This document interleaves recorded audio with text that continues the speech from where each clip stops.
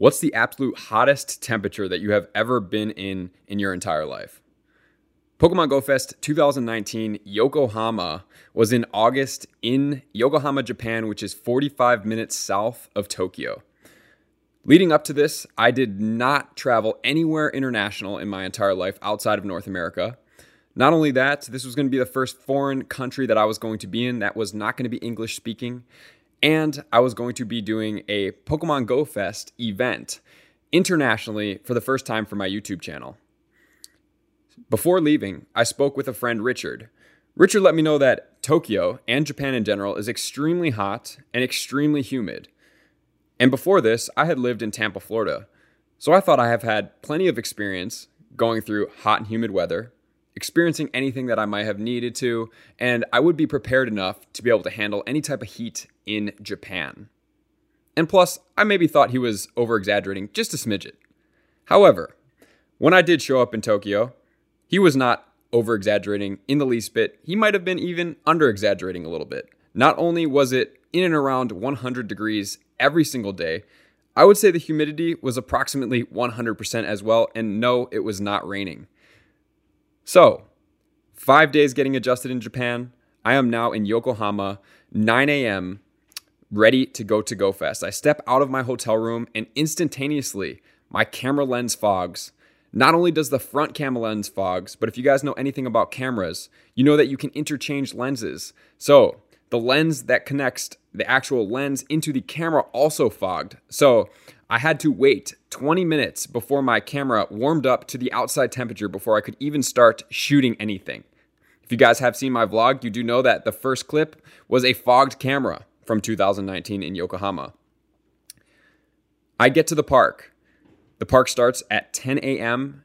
and they are already announcing on the loudspeakers that there is a heat warning, that everybody should take cover, and if it does get a little bit hotter, they're going to be planning to cancel this event, which for me is extremely detrimental because I just traveled 11 hours direct flight from LAX into Tokyo and then took a 45-minute train ride south in order to get to Yokohama for this event. So going into the event starts at 10. I am already completely drenched. I realized that I didn't bring any sunscreen because I didn't think it was going to be that hot. Not only that, there's only 3 trees approximately throughout the entire park. I look over the whole park and see nothing but people gathered under each tree, nobody in the intersections between the trees, and I was wondering what was going on. Going to buy some sunscreen, putting that on, I start to walk around the Go Fest because if you want to get different types of Pokemon and to make my video the best that it can be, I have to walk throughout the entire park frequently in order to get those Pokemon to spawn. After 45 minutes of doing this, I realized that, oh my goodness, I think I might pass out. Once again, getting into this state, and I don't know if you guys have ever been there, of potential heat poisoning, I am sitting there, literally feeling like I'm having dissonance between my brain, my ears start ringing, and I'm feeling like my world is starting to close inward, which is not a good place to be, especially after 1 hour of being in this event. Not only being there for 1 hour, it's extremely hot, I'm drenched, but I need to make this day work for me. So in my mind, I am now contemplating, am I even going to be able to take this day and make the most out of it after traveling all this way to take, hopefully, my YouTube channel with a huge risk from where it was and to try to get myself to the next level? Let's get into the episode. It's time to take a break from your day and let us build it in a positive way. This is Break and Build with Brad and Billy. So this is episode 9. This is part 2 of choosing your career. We're jumping right back into it. If you have not listened to our other episodes, go back, start from the beginning. And if you don't want to go all the way back to the beginning and you're jumping into this one, at least go to episode 8, because this is a 2-part episode series, whatever it is. This is the second part of it. So go and start to listen from the beginning, or you might be a little lost in this one and not know exactly what's going on. So where we left off in the first part was kind of getting into Billy's YouTube career and, you know, not having all of the appropriate equipment, not testing stuff, just, you know, it's MacGyver city over there with duct tape and, you know, straws to, you know, make this stuff work. Not really, but that's the only thing I can come up with. And everybody listening has no idea who MacGyver is because that's how old we are. So the audio was not the best. It was a lav that was purchased last minute with no testing. $15. Here's one thing. If you can learn one thing right here, right now, before we start this episode, never buy cheap audio equipment. Ever. Yeah. I mean, it's almost like that for like any electronic equipment in general. And a $15 thing, like instantly buy the $100 thing. Just don't even think about the $15 thing. Yeah. Yeah. No, there's some things where like you can't cheap out on it. Some stuff you can, right? You want to go get an end table for your bed? Sure. You're not going to be able to tell the difference between a $10 table and a $100 table unless you try to stand on it and it might break on you. But that's not what they're used for. Now, audio, you're going to tell the difference because they're all used for the same thing. So it's like you've got to just, and that's kind of the struggle is you might not necessarily have the money to put into stuff. So it's at what point do you take that step to get the better equipment and when can you afford it and how do you know it's worth it? Exactly. And that's one of the hardest things to get over when you are a content creator, because there's kind of two roads of content creation. It's I want to buy everything and have this amazing setup, right? I want to go and drop $2,000 on mics and cameras and all this stuff, whether you're a streamer or a YouTuber and you just want to start off with the best of the best. And then you're just going to get even more mad when you're not getting views to start off. And we've talked about that you have to get through this grind, and that's what we're about to jump into is how the grind works and how you started it. So like if you go, like imagine Billy, if you went and you spent $2,000 on a camera and then another $1,000 on a camera lens and, $500 on a good mic and then tripods and then lights and then all these other things, right? So you're whatever, $2,500, $3,000 in the hole before you even start your journey. Now when your videos or your streams are getting 10, 100 views and like they're not getting what you want them to get to start off, right? You think you're going to be famous from day one. It doesn't happen. So like that puts this whole like just weight on your shoulders immediately of you're underperform. You think you're underperforming. You're probably not. You are going to get discouraged faster because you're like, I just wasted all this money, blah, blah, blah, and all these things. And, so it's like, at what point do you need to actually start to get that gear? And how do you start without that gear, right? You've got to start without it. You've got to start with what you have. Don't put money into it. Yes, it is like building up a business, but all businesses do not start with the best stuff. If you've listened to our clothing stuff and how that started, if you listen to our gaming stuff and how that started, we started with nothing in every single business we have ever done. So you have to figure out how to start with nothing. Everybody's got a cell phone. I'll tell you that, right? Like everybody in this day and age has a cell phone that has a microphone on it and it has a camera on it. That's pretty much all you need to get started. Do not worry about quality. Worry about the information and the content you're putting out. Quality can come down the road and it can get improved on, like Billy says, read the comments and everything like that. So, you can see what people want and then just improve on what people want. And then when you can take a step, you take a step. So you start off with this gear that is not ideal. And then where do you go from there? Since, you were discouraged from that, you had to make the best of it. You now have a year of just grinding, right? But you're not consistently grinding. You're doing videos every now and then, right? You don't have a consistent daily video or anything yet, right? No, actually at this point, I had already decided, I decided a month before the GoFest that I had the blown out audio in that we left off from last episode that I'm going to start doing a video a day. And so this is my new thing starting then. Because I kind of saw a little bit of increase in my viewership because around the summer for Pokemon Go, it's always just like, people are out, people are exploring, kids are on summer vacation. So there's a lot more time for people to potentially do stuff. And, that leads to kids having more time and people potentially having more time being outside. And then Pokemon Go becomes a thing, right? So every year, everybody's always seeing a ton of Pokemon Go players out say, oh my God, Pokemon Go is still a thing. Yeah, it's definitely still a thing and it's growing fast. So yeah, man. Back to your point on the equipment. I mean, So we had we had like a leftover camera, right, from AGL that I Yeah. tried to use. And it was a Canon Rebel, I think it was a T4, Mm-hmm. I believe. Yep. T4. And so those are cameras first, video second, which what I mean by Yeah. that is they don't really have that great of autofocusing. So what I started with was that on a tripod. And I looked at that thing and I would have to manually focus it. On a So I'd have subject to that isn't there. Right, on a subject that isn't there because I didn't have people with me all the time. Yeah. So I would kind of like put my hand out in front of this camera and hopefully be at the same distance that I was going to be. And then I would manually focus it to my hand on this like extremely awkward, like looking around the viewfinder thing. And then I would go and record it. The problem with that is I didn't have anybody to double check me.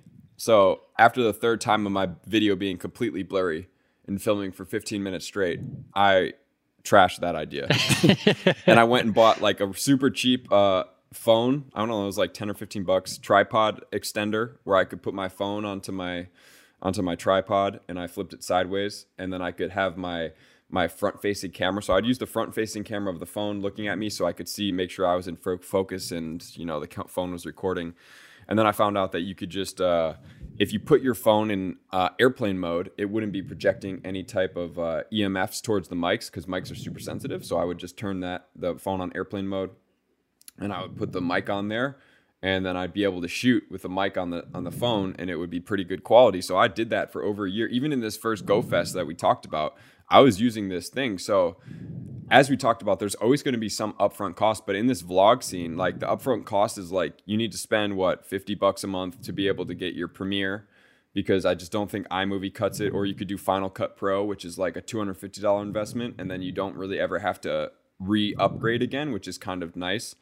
And besides that, like a phone and like a small jank tripod. So you're maybe looking at like $300 in comparison to a camera that could be, minimally a $500 investment. And then you probably want a lens and then a different tripod and then a mic that we're talking like, over $1,000 now. So like Brad said, I think it's really important to jump into this without over leveraging yourself, unless $2,000, like unless you're making really good money and $2,000 is throwaway money. Sure.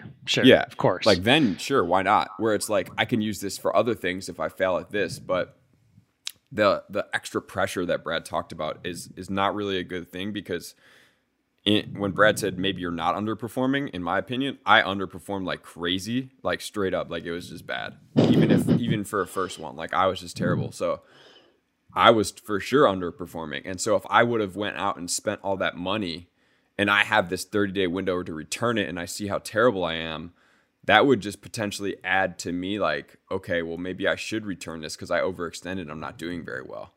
Yeah. And then that just could downfall to you just stopping all of your content and what you want to do completely. So you want to just try to avoid that. Exactly. So I think the better way to go about it is let your YouTube channel demand that you upgrade stuff. So I basically start grinding for a year now straight of a video a day. So I believe at this place, I was probably at 2018 in June, maybe like 5,000 to 7,000 subscribers is where I'm at. And so I grind for a year straight all the way. I moved to Oregon in October. My first video that goes crazy, which was super unexpected. I think I'm maybe out 15,000 subscribers. This is in November, I believe. My first video that like really kind of goes off, it goes to like 90,000 views in like 3 days.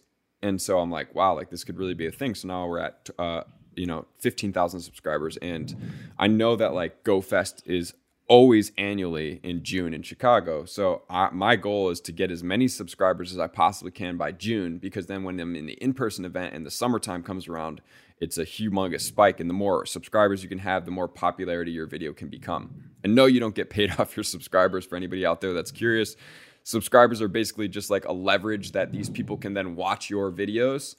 So it's good to have more subscribers, but you don't just want subscribers, you want dedicated subscribers that are going to watch. Talk about that like why people subscribe. It's almost like people like literally think in their minds that when they subscribe to your YouTube channel, it's like It's like they're investing in you and they're like buying something. It's like going to buy a car. They literally will watch you for like weeks to months. Most people, like I've seen in the comments all the time, like, been watching you for 3 months now, like finally started to subscribe, like really like your content. I'm like, wow, like, it took me that long to earn your subscription, which is cool. Like it's a different perspective. Like some people just get on like, oh dude, I love this stuff. Yep. Subscribe. Then you have the other people that are like, you have to basically like, they're buying a car. Well, it's a marketing thing. So to touch kind of why that works. So the typical person needs to see something on average 10 times before they will commit to it. So that's why all these advertisement companies and marketing companies put stuff everywhere, right? They put it on billboards, they put it on commercials, they put it on, pieces of paper that you get in your mail and so on and so forth. Because if they say an average person is going to see our brand 10 times in a week of this new product that we put out there, right? McDonald's has a new breakfast sandwich. Well, they need to put that as many places as possible, because to get most people, you're not going to go and try it on the first time. You're not going to go try it the second time you see it. It's going to take you around 10 times of seeing it to then finally go, oh, wow, I've seen this everywhere. Maybe I should just try it and see what it's all about. So by the time your brain actually like clicks and recognizes to go and, do this thing that you've seen so many times. So you got to think converting people into subscribers and into fans and stuff like that. There are the ones that happen right away, but then there's the other ones where it's going to take them forever and then they're going to commit and they're going to say, hey, I want to get these notifications and I want to support you.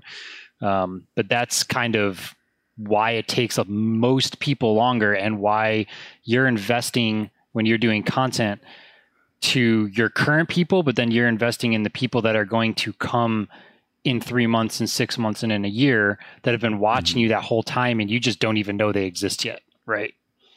Yeah. So I think now is probably a good time before we start talking about transitioning into the next GoFest is to talk about your consistency. And I think the psychology that I've understood a little bit about being consistent. And I talked to Brad about this when he was starting his Warhammer channel. It's like, when you start a YouTube channel, right? And so whatever you're going to do, whether it be music, whether it be entertainment, whether it just be straight vlogs, or it's gaming vlogs, or in my instance, Pokemon Go vlogs, or Brad's instance, Warhammer vlogs, people that are going to subscribe to you and keep watching you, they may not know that they're looking for this, but they're looking for consistency. And so one of the biggest hindrances that I see when people start their channel is, okay, I'm starting a YouTube channel. I put out 2 videos. They absolutely suck. And then they don't put another one out for a month. And the first 2 came out in like the first 2 weeks. And so maybe you had 10 to 15 people that watched your video, or 30 people or 50 people, or whatever the video views are, and you're discouraged. And there's nothing wrong with that up front, but I'm just going to tell you up front that if you do want to do content, being consistent is like literally the most important part. Even if it's just you commit 1 video a month, or 1 video a week starting off, because that's feasible for you, and you need to get into the scheduling, because when you're doing this, people are going to start people become dependent on you. They want to depend on you for whatever you're doing, right? Whether that be, why do you think there's TV schedules? Like, The Masked Singer comes out, I don't know what day it is, Mondays, every Monday at 7 p.m., right? Because people depend on schedules and they want your information. So as soon as they start seeing that somebody becomes unreliable, like for me, I put out Pokemon Go information. If I maybe missed 3 big announcements in a row at this point in time, all my viewers would be like, what is going on? Like, I always know I can depend on Billy for his information, and now all of a sudden he just skipped this or didn't do this or whatever that is.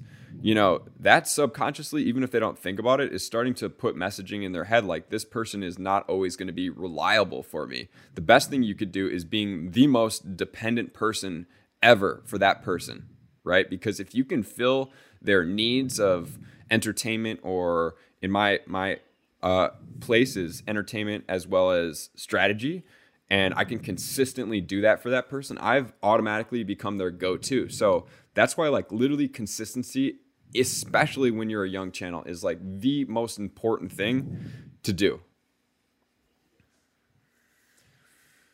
Yeah, and I actually, to touch on the kind of the struggle from my end when I recently started a channel. So I started a channel back in 2017, and I did it very consistently for probably a solid 2 months, like a video every day. And like our channel was getting a lot of really good traction. And then I just got super busy and I stopped. And then I tried to pick that back up like 6 months later, a year later. And I was like, okay, now all the viewership is gone. Nobody's there, right? Because people the channel just doesn't exist. You're starting from square one. And so this year I started to do it again. And the consistency of putting out 1 to 2 videos a week to start has been a really good starting point. But if I miss a week now of a video or two, then it's going to hurt our growth, right? So consistency is huge. And if you are streaming, your consistency is even more important. Like you have to literally stream every single day for 8 to 10 hours a day. If you miss a day, it is like missing a month in YouTube. Like it is such a drastic difference. Your following just goes completely goodbye if you miss a day of streaming. And that's if you're trying to build up a streaming by yourself. If you have an already established brand and platform, it's a completely different story. We're talking about new content, new creation. And you know, that even the really big streamers out there, like when they go on vacation and stuff like that, like their, you know, subscriber and income and stuff like that, like just plummets, and then they have to build it back up. So it's just like a huge roller coaster ride of the second people can't connect with you for a single day, they just like don't know what to do with themselves. So you have to be connecting with people. Dependability. Yeah, it's crazy. You have thousands, tens of thousands, hundreds of thousands, millions of friends out there that you don't even know are your friends. I mean, it's personal, right? It's literally like buying a car. It's like what I feel like when I see somebody talk about it, like how they describe how they're like, oh, I've been following you forever, and I just decided to subscribe today. Love your content, and I was like, oh wow, like I just thought like, you know, if you're following me and you've watched like 10 of my videos, it's like, why wouldn't I subscribe? Yeah. Because like it's not a commitment, right? Like all you're doing is getting notifications, and that's if you turn the notifications there's no payment, there's nothing involved. It's literally just clicking the button like, hey, I wanna, and you don't, and dude, the notifications is the second part. I know. Like, you subscribe, that's not even necessarily saying I want to get your videos pushed to me. It just shows up in your feed. So if you go to like, you know, YouTube, you'll see it in your feed, and you can click on the subscriptions and be like, here's the people that I want to just see what their new content is.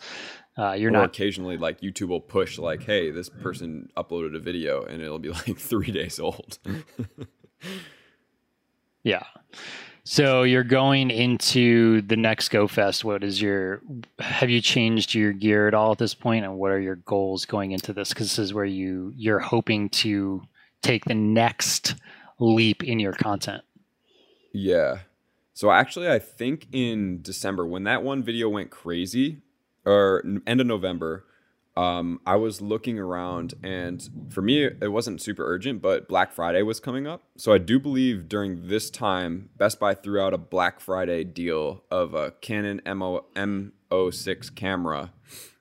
And I don't know, it was like $400 or $500. And legit at this time, my channel was making about $400 to $500 a month. So, I pretty much spent my entire YouTube revenue on that camera at that point. I got a little creative and put it on a Best Buy credit card with 12 months no financing. So I was able to pay it off in a couple months rather than just shelling out the entire thing. And that was the investment right there. And just do your homework on your stuff, because I didn't completely do all my homework or think this through. And the Canon M06 flips up with the viewfinder, and I want to see the viewfinder just to make sure that all the background is good and the lighting's good. And so I needed a mic. So then I ended up having to buy like this super rigged out tripod so that I can put my mic on and still see the viewfinder, because I can't put the mic on top because it blocks the viewfinder then. So I use this camera all the way. Like, it's great because now I can put this camera on the tripod. I don't have to use my phone anymore. I can see it and the quality's better. So I'm excited about this. And I go all the way until keep grinding a video a day virtually until June 2019, which was last year, about 14 months ago. And so I build my following virtually a video a day. So 30 videos, which is crazy. I don't even know what I'm thinking. But anyway, it's a grind, right? You just got to grind it. It's just go. And I get it all the way. So I'm going into GoFest 2019 with 34,000 subscribers. So in a year, it's compounding. But if you think about it, like doubling 5,000, which would be pretty, if any business out there is like, I doubled my business in a year. Like that's pretty good. So I got all the way to 34,000 going into GoFest. And this GoFest like kind of changed like my perspective on everything. It just like, I got to a place where I earned a lot more notoriety from other YouTubers. I actually remember, so the first day before GoFest, it's on a Wednesday. I think GoFest started on Thursday, Friday, Saturday, or it was a Tuesday. And there was 5 days of GoFest. There was a YouTuber meetup. And so I was still like a new baby YouTuber at the time. And I remember like all the YouTubers come to this huge meetup in Millennium Park. And there's like maybe 300 to 500 people. And they all walk up and everybody starts cheering. And I'm like sitting on the sideline just watching this. And I was like, damn, this is pretty cool. And at that moment, it kind of like, I don't know, it fired something up in me that I was like, man, like, these people actually get to connect with people and they get to make a difference in a lot of these people's lives. And it was something that I was like, okay, like this is like pretty cool. And so that was like the first time where I was like, wow, like I really want to keep doing this because it's bigger than I think it could be. Like I knew it was cool and I was doing it and having fun, but that like changed me in that moment. And I was like, I want to be one of those people. And so the next day happens. I don't really connect with much of the YouTubers. A couple people recognize me, but then I get to meet Reversal. And Reversal is one of the bigger Pokemon Go YouTubers. I think he's at 350,000 subscribers. Right now he only streams Twitch, but he at the time was doing full-time Pokemon Go YouTube. And he supported me back at the other one we talked about. He just told me like be super consistent. I asked him a question at the end, super friendly about it. And so now this one, I think he had been following me. And I'm going to put an asterisk in here. So a lot of things I see when people come for first-time YouTubers, they always come and they'll hit up content creators. I see it on Twitter all the time. Like, hey, just started YouTube, wondering if you can check me out, there's nothing wrong with that. But there's something to just earning your place through hard work. That, for me, I never asked anybody to check me out on YouTube or anything like that. Like, it was only just like work hard, build your local community, which is going to build your online following and start making you YouTube algorithm relevant. And then like earn, like your content demands that people start talking about you. And then other content creators will hear about you from people asking about you. And so that's what happened with Reversal. Cause I went up and said, hey, like I'm Billy, I have a YouTube channel called The Trainer Club. And he's like, oh yeah, dude, I heard about you. And I was like, oh really? Like that was surprising to me. And so this time, and it also puts you in a different type of arena with these people that it's not like I didn't just start and just started trying to get somebody to watch me, because it's like, I'm willing to earn my place in that aspect. So this one, I bump into them like really early GoFest. We always play day 1 for content creators, because if I played day 5, everybody else's video went out day 1 after the next morning. And so being a small channel, you have to be very, very conscious about timing. Like timing is the only leverage you have against people. If you can put your video out first, that's how you win. It has to be quality, but you have to get your video out first because once they push their videos, they're already YouTube algorithm leveraged and they're going to outperform you every single time. And then you could get put down, right? Like in the numbers. You don't want to get put down in the numbers. You want to be as prompt as possible. So every time after these GoFest, people that are other content creators may be more comfortable, but I'm hungry at this point and I need to get all my videos out first. Like it has to happen. So we play day 1. We play the entire day. I meet Zoe for the first time. Zoe's an Australian YouTuber. And the cool thing is that a lot of content creators are usually cool, but like this Pokemon Go scene is really different because a lot of people are like so welcoming. Like everybody's so diverse. A lot of the like there's not really that many trolls out there. It's just like so much different from the AGL stuff that we talked about. That's like, wow, this is really cool and something that like is inspiring to me. So we played the entire day, and it's a blast. But then my goal is like get my video out as fast as possible. So this time is when I like I went and filmed the day before with my mic, and since there's so many cell phones around in downtown Chicago, I had just a standard Rode, $50 mic. I was like, all my audio had this really high pitched beeping sound, and I was like, I can't go into GoFest with this. So I go out the next day, like literally that night, I go to Best Buy and I invest in like a $250 Rode mic, and there's two versions. There's the Pro and the Pro Plus, and so I get the Pro because I don't know why I need the Pro Plus. I filmed the entire day on the Pro.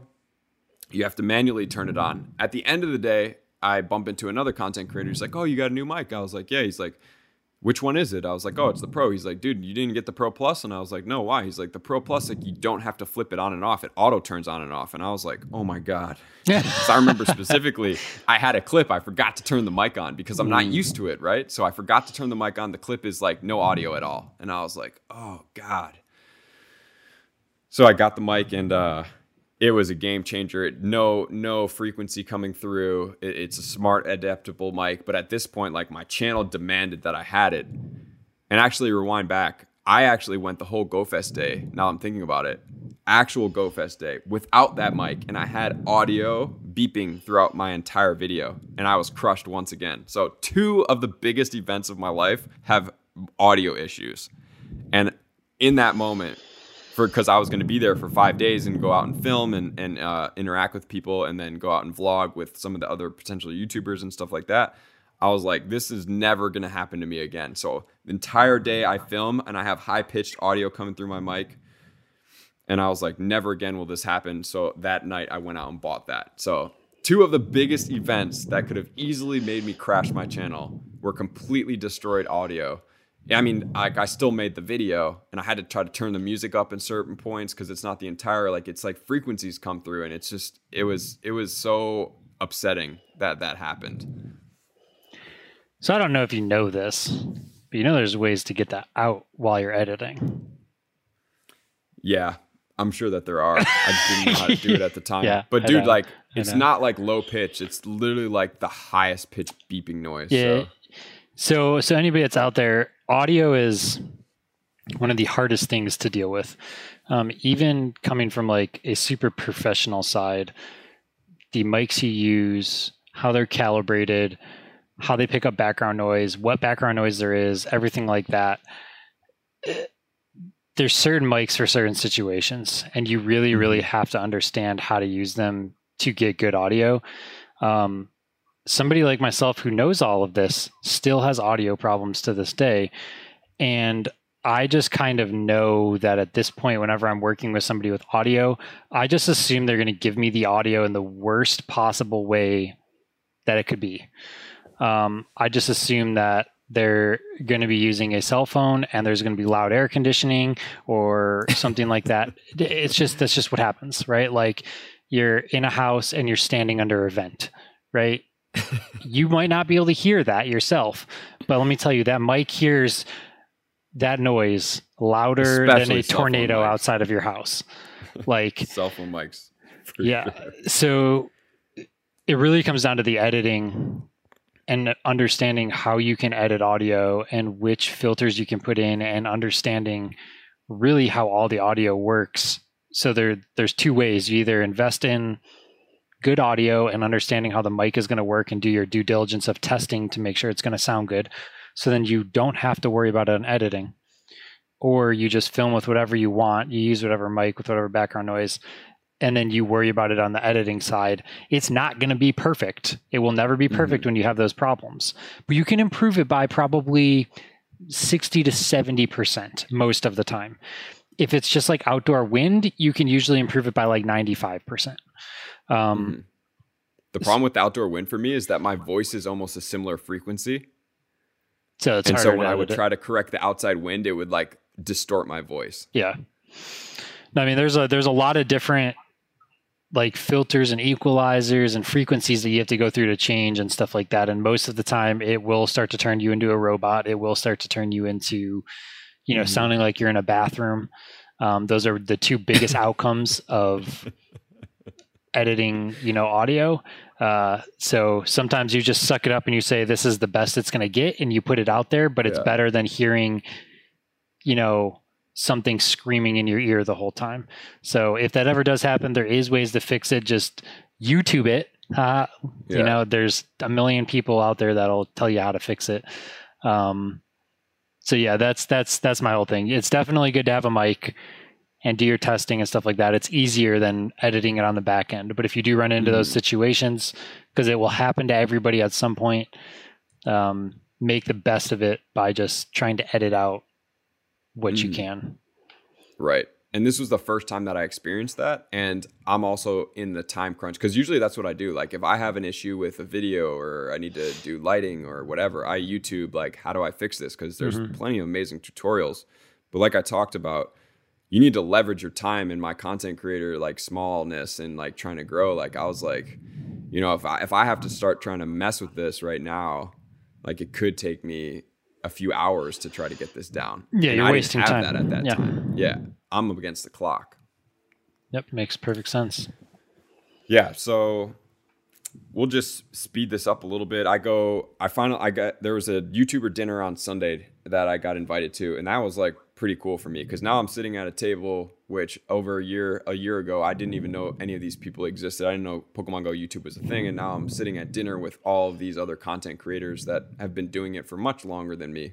And I was like, dude, this is pretty cool that like, you know, a lot of my friends are like, oh my gosh, like, you know, oh, do you know like Trainer Tips? Do you know like Zoe? Do you know Reversal? Do you know Mystic 7? And now I'm like, you know, sitting at dinner with all these people that like I didn't even know existed before, but like so many friends of mine are like super fans of. And I was like, wow, this is like, you know, pretty cool that I'm really starting to earn my spot.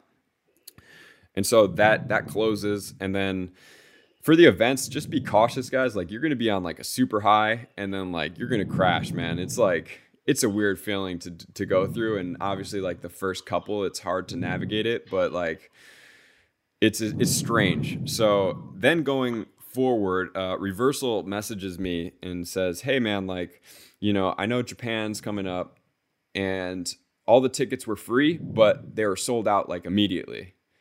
Sold out meaning people bid on them because there's so many people in Japan that play. And he's like, you know, if you want to come, I have a +1 and I can get you in. And my channel was still not doing like I was growing, but the revenue wasn't really growing. And I was like, man, this is really going to be a stretch. And I thought about it. I was like, let me think about it and get back to you. So I go, obviously, first thing I do is look up flights. I see a round trip ticket for like $750 to Tokyo if I can fly out of LAX. And I had never flew over 5 hours before. So I was like, oh gosh, like so many things that are going to push me out of my comfort zone. And I was like, yeah, I'm down, dude. I was like, I am down. So he gets me the ticket, registers me, I buy my flight, and that's all. And I was like, I know that if I buy my flight and I commit to the ticket, like I'm going. And so now I'm going to Tokyo 2 months later, and I'm flying out of LAX. So the original thing was I was going to fly down to LAX a day or two before and chill and rest and then just fly out. But I ended up packing all my stuff from Oregon and driving it down 14 hours in a U-Haul truck and putting it in a storage place in LA. And then I flew out of LAX. So yeah, this whole experience gets crazy, man. I go to Tokyo thinking people are going to speak some English. I literally get off the plane, leave at 11 a.m. I land at 2 p.m. So I fly for 11 hours and it's 3 hours later. And I need to be in an event at 4. And I get to the airport. Nobody speaks English. I have absolutely no idea what's going on. I had my friend Richard, big shout out to Richard for all the stuff that he helped me at least understand. But there's some things you can't understand until you're actually like in those things. And I go to this girl that's standing there at the train station. And I was like, I don't know what this means. Like, I need to get to this stop. And she's like, just points in a direction. I was like, oh God, this is going to be a trip. I'm over there for 17 days. It's a lot of days. We get there 7. Huh? It's a lot of days. 17 days anywhere is a long time. Yeah. I mean, for me, it's like, if I'm going to fly that long, I like think like, I want to maximize this. Like, I don't want to fly over and like just be tired and then come back. Yeah. Yeah. That makes sense. So I get there. I don't know what I'm doing. I found an Airbnb, which was super nice, but, you know, nobody speaks English. I didn't find out how good Google Maps was for trains because there's no cars. You can't call taxi cabs. And then the food everywhere, like they don't Google Maps very well. And, I'm pretty strict on like eating good quality food. So I have to start like searching through all these Japanese named restaurants to try to find something. So I find a restaurant that's literally called the Gluten-Free Organic Restaurant. It's like, I'm pretty sure I could go to this place. That's literally the name of it. The name on Google Maps is the Gluten-Free Organic Restaurant. And I was like, wow, it doesn't get much better than this right here. Oh my gosh. And so everything on the map in Tokyo looks like it's like really close, but it's far. Like it's far. So I have to take 45-minute train rides every time I want to eat anywhere. And the thing about Tokyo is I am completely out of my comfort zone. I'm by myself, over there solo, learning how to do a foreign country for the first time. But at the same time, like at this time, I'm at 50,000 subscribers. So I gained about 15,000 subscribers since the other Go Fest in 2 months. And now I'm like, in my mind, I want to vlog because before this, my vlogs were like 2,000 subscribers, 2,000 views. And Tokyo, being that I can be somewhere that a lot of people can't from my following base, they now want to see what I have to say. So I go from 2,000 views on my vlogs to 20,000 views on my vlogs, like overnight. But I knew that my subscribers back home are also participating in events. So it wasn't an either or, like I'm going to vlog and not do my tips. It was like, I'm now in overtime work that I'm putting out my tips videos and I'm putting out my vlog videos. And I can't compromise those tips videos because I know that's what I built my channel on. And I can't send the messaging to my fans that if I start doing vlogs and I'm traveling, that their tip reliability from me becomes obsolete. So I already knew that in my mind going into this, that like I have to work overtime on this event to make sure that I can put out both pieces of content because I understood my audience base. And I think that's really what helped me grow my vlogs because people became now comfortable watching my vlogs because it knew that they weren't going to compromise my quality of tips at the same time. So I think that was like a big growth for me, my content and being able to do that. So yeah, man, that was challenging. And I think that that's another good point while you are being a content creator is something that a lot of people might try to do is try a bunch of content and kind of see what works and what lands, right? Mm-hmm. You might be like, oh, I have these 50 series ideas and I'm just going to go through and I'm going to try them all and I'm going to see what works and what doesn't work.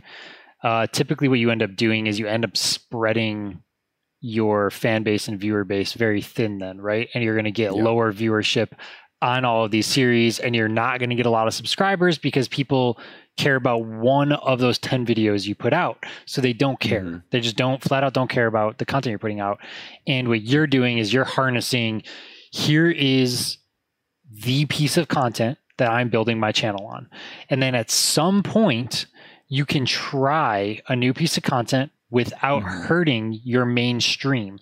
And if that is successful, now you have two pieces of content with potentially two different audiences that have, fade over.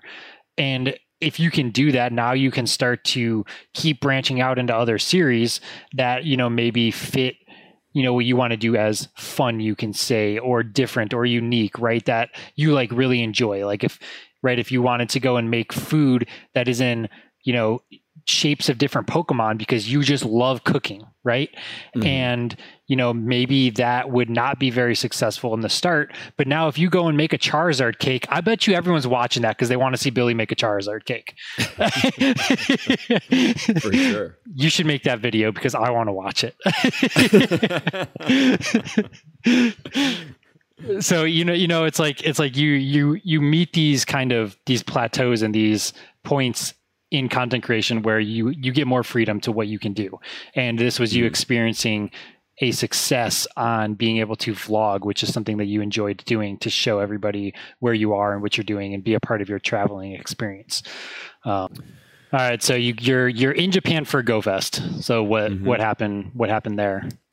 Yeah, so GoFest in Japan. So Richard reached out to me when I was talking with him. I was like, hey, what do I need? What do I need? And he's like, yeah, dude, like it's really, really hot over here and humid. And I lived in Florida before, so I was like, maybe he's just over exaggerating just a tad. Because you never know, like some people are different, tolerances and whatnot. And as far as everybody's concerned in North America, like Florida is the humid, like the most humid part, like that you could possibly go to. You walk outside, you're like, ooh, I need to change already. Seriously, it's like sweating instantly. So I get to Japan, and he's like, yeah, it's hot and humid. As soon as GoFest starts, like I'm already there for a couple days before GoFest because I want to get acclimated. And so GoFest is in Yokohama. So Yokohama's 45 minutes south of Tokyo. So I get down there, I stay at a hotel.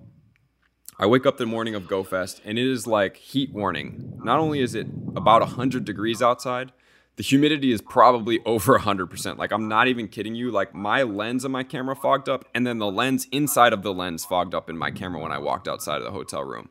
And so we're at GoFest on the first day.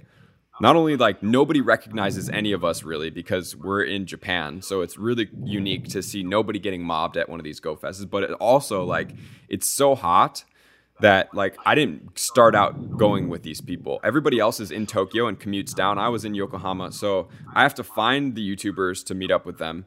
Everybody's phones are on silent during the GoFest so that nothing comes. So I'm basically like out there by myself, which is totally cool.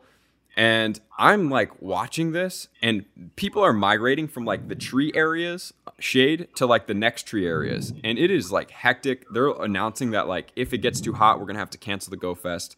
And I remember, like, obviously, because I have to walk, like, I need a video. So I need to walk. Like, I can't just sit under a tree the whole time. Like, I need to go to these different habitats, and I need to try to get different shinies. So I need to make, like, the circles around the park. And it's not a huge park.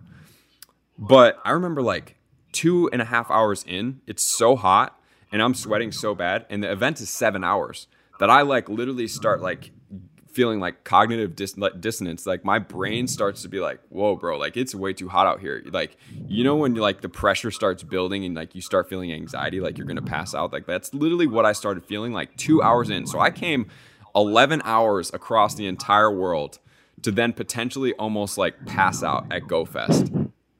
And I'm like, there's no way I can pass out. Like, there's just no way. I need this footage. Like, this is like a pinnacle point on my YouTube channel. Like, if this was anything else in my life, I probably would have just like taken a step back, be like, I'm going to chill for like an hour and then I'll come back out. And I just like flipped a switch in my head and I was like, no, that's not what's happening. You're not passing out. You're going to be fine. And like, I literally played like for an hour with that like heat stroke feeling. And I had to like maneuver some trees a little bit to try to like get that feeling down. But we ended up playing the entire rest of the day. I've never been so hot my entire life. Like at the end of my GoFest vlog, like you can literally see we're all sitting on the grass and I'm completely beet red, but the video finally came out like what I wanted and I was able to get footage for the first time, you know, at a GoFest without mic issues. Everything came out pretty solid and ended up connecting with the YouTubers, and like all that hard work that I had been working for like a year and a half kind of like came to this point right now where it was like, wow, like I actually like did it. And so I put out those vlogs. I was vlogging the whole time. There's Shiny Rayquaza comes out for the first time ever. So like the content is insane coming from Japan. Start building the subscribers. People to this day still like that meet me for the first time. Like, hey man, really loved your work in Japan. And I was like, dude, this is amazing. Like I actually made an impact with a vlog and my tips and everything like that. So it felt amazing. I end up going through Japan exploring 5 days in Tokyo. Then I went to Kyoto by bullet train. I literally hiked to the top of the mountain. Another experience in the brutal heat. It looks like this little place that you can just go to and go around the corner and there's going to be monkeys, but they don't show you that you're hiking up to the top. So I'm there at 1 p.m. It's scorching hot. I hike like so high to get to the top of this place. I'm like, is this even worth it? I get to the top and there's like literally just like free running monkeys at the top that you can feed through a fence. And it's amazing. And you're looking over the top of the entire Kyoto skyline. Like you're literally at the top. And I remember going around back and I see these 4 little monkeys. It was the cutest thing ever. Are up in the back where people can't get to. It's like this lush, beautiful green scenery. And these 4 monkeys are going the hardest play I've ever seen anything do. Like they're literally like jumping in, and they're like half a foot tall, dude. They're the cutest things ever. Like all 4 of them running, jumping through trees, like literally Tarzan grabbing a tree branch, like swinging and jumping off and running, and they're jumping on each other and tackling each other and rolling down the hill. And like I was at that moment at the top of the mountain, I was like, dude, I actually am in Pokemon Go like reality, right? Like I got to Japan playing Pokemon Go and I sacrificed all this right now. And like in that moment, and then like, you know, coming back from the bullet train 2-hour ride, and then like, you know, being in Tokyo for another couple days by myself and exploring, and then meeting up with Reversal again. And then we grinded an event in Kinshisho Station, which is like one of the most iconic places in the world to play Pokemon Go, because there's like 10 stops and people literally lure it 24/7. Like the guy over there has caught like over 1.5 million Pokemon, which is nuts. And to put that in perspective, I've been playing for 4 years and I've caught 200,000, and I'm relatively like fast. Like I'm kind of like on the more hardcore end, kind of. And this dude has 1.5 million catches. I think he's on the hardcore end, man. This is hardcore to the next level. Like these places are. That is the Pokemon insane. trainer. He had like 110,000 rat candy when I was there. My gosh. Yeah. That's insane. Yeah, I finish off the trip. I go to an owl cafe, which was also like amazing. Like they treat these owls amazing, and then you get to pick 2 owls and they get to sit on you. That's sweet. And like I picked this little guy. His name was Sweet Potato and Orange Sherbet. So Sweet Potato is like 6 inches tall. He's the cutest owl I've ever seen in my life. And then so I get that guy, and then the second one, this Orange Sherbet, he's like maybe 1.5 foot owl. He's a big owl. And so I pick him, and so I get my arm, like, you know, they put the glove on so he doesn't claw my arm. And then he's really smart too, so the owner's like, you know, makes him fly. He flies across the room onto my arm. And I see people around the rooms, like somebody's got this owl like sitting on her head. This other dude's owl is like flying away.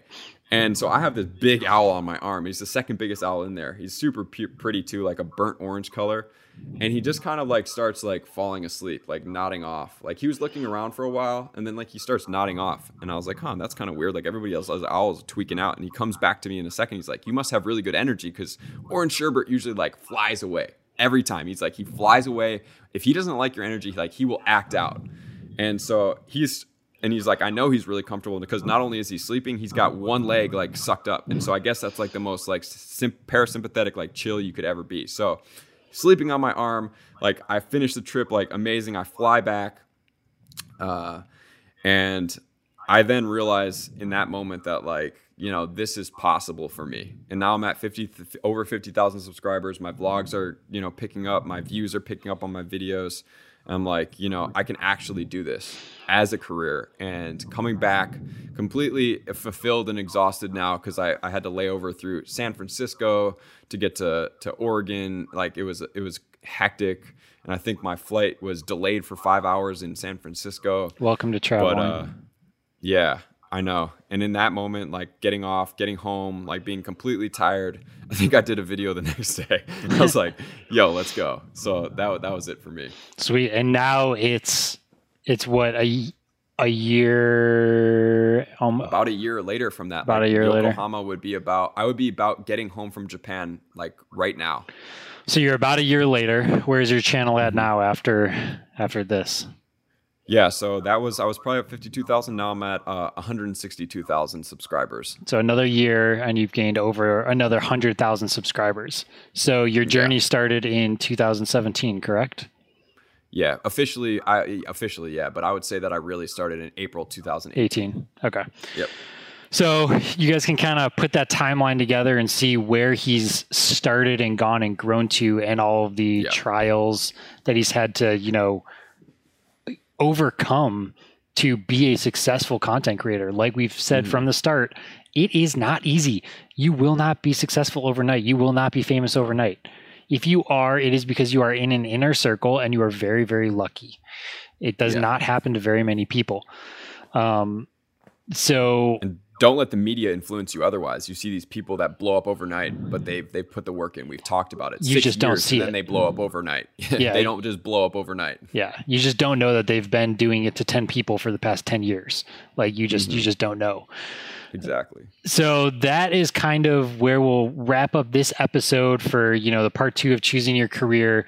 This was Billy's journey into doing that. We'll get into mine kind of next and where that goes, and continue this whole, you know, life and career choosing path, because it's one of the biggest decisions you'll make in your life. And there's a lot of lessons that we learn while we're doing it. Any final thoughts at all, Billy, from your end? Yeah, just want to tell you guys that like whatever you think you can do with enough persistency, dedication, and I would say innovation, meaning that you have to take things, and even if you think it's going to be one way in your mind, you can change that. Don't be afraid to innovate. The things that fail during recessions, businesses, are the businesses that don't innovate. So you have to always be innovating and opening to new topics and new directions. And not so much that you lose yourself, but enough that you can still be yourself and you can change paths enough to keep you successful. So I think those things are super imperative. And yeah, we'll go on to all those other things. And also I just wanted to add that, like, just because culture tells you to go to college and that's the first thing that everybody wants to do, that doesn't necessarily mean that it has to be you. I mean, I did it and look at where I'm at right now. Brad didn't do it. Look at where Brad's at right now. And we'll talk more about that. But I just want to let you guys know that, like, you don't have to make such big decisions so early in your life and then regret those decisions. Like, there's nothing wrong with trying things, knowing that, like, you know, college is always there. Like, you can do college at 50. I'm not telling you not to do college if that's what you want, but just make sure you do what you want. And you, like, really go into something that's going to make you feel fulfilled, because that's truly, I feel like, what you can master life with. So that does it for us today. Go check out the Trainer Club on YouTube. Drop Billy some comments. Let him know what you think about his journey and everything like that. Be a part of his journey if you're not already. And, you know, like, comment, subscribe, do all the fun things for us, and we'll see you next week. Appreciate you guys for tuning in. Peace.